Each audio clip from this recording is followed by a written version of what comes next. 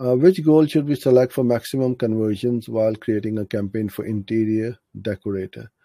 Lead form submissions, lead calls, or estimate requests or contacts? Well, it really depends on what the call to action is on your landing page. So obviously you got the leads. The form is leads, or if you want them to call, make a call. So that's a different call to action than submitting a form. Lead calls or the calls are the best type or form of leads because somebody is calling you or your business. They're on the phone to you. You have the opportunity to close or convert that lead. Whereas when someone sends in a form, then it's a case of toing and froing when you get them on the call.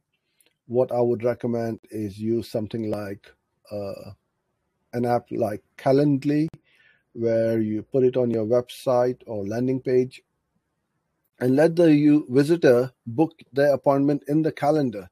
So you and them both know what time and what date the appointment is.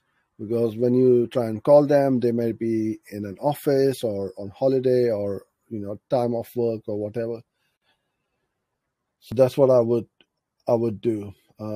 So you can have all of these as conversion goals, right? So you can have a lead form submission, you can have a lead calls, you can have booked appointments, or request for quotations. Depends on how you've set up your landing page.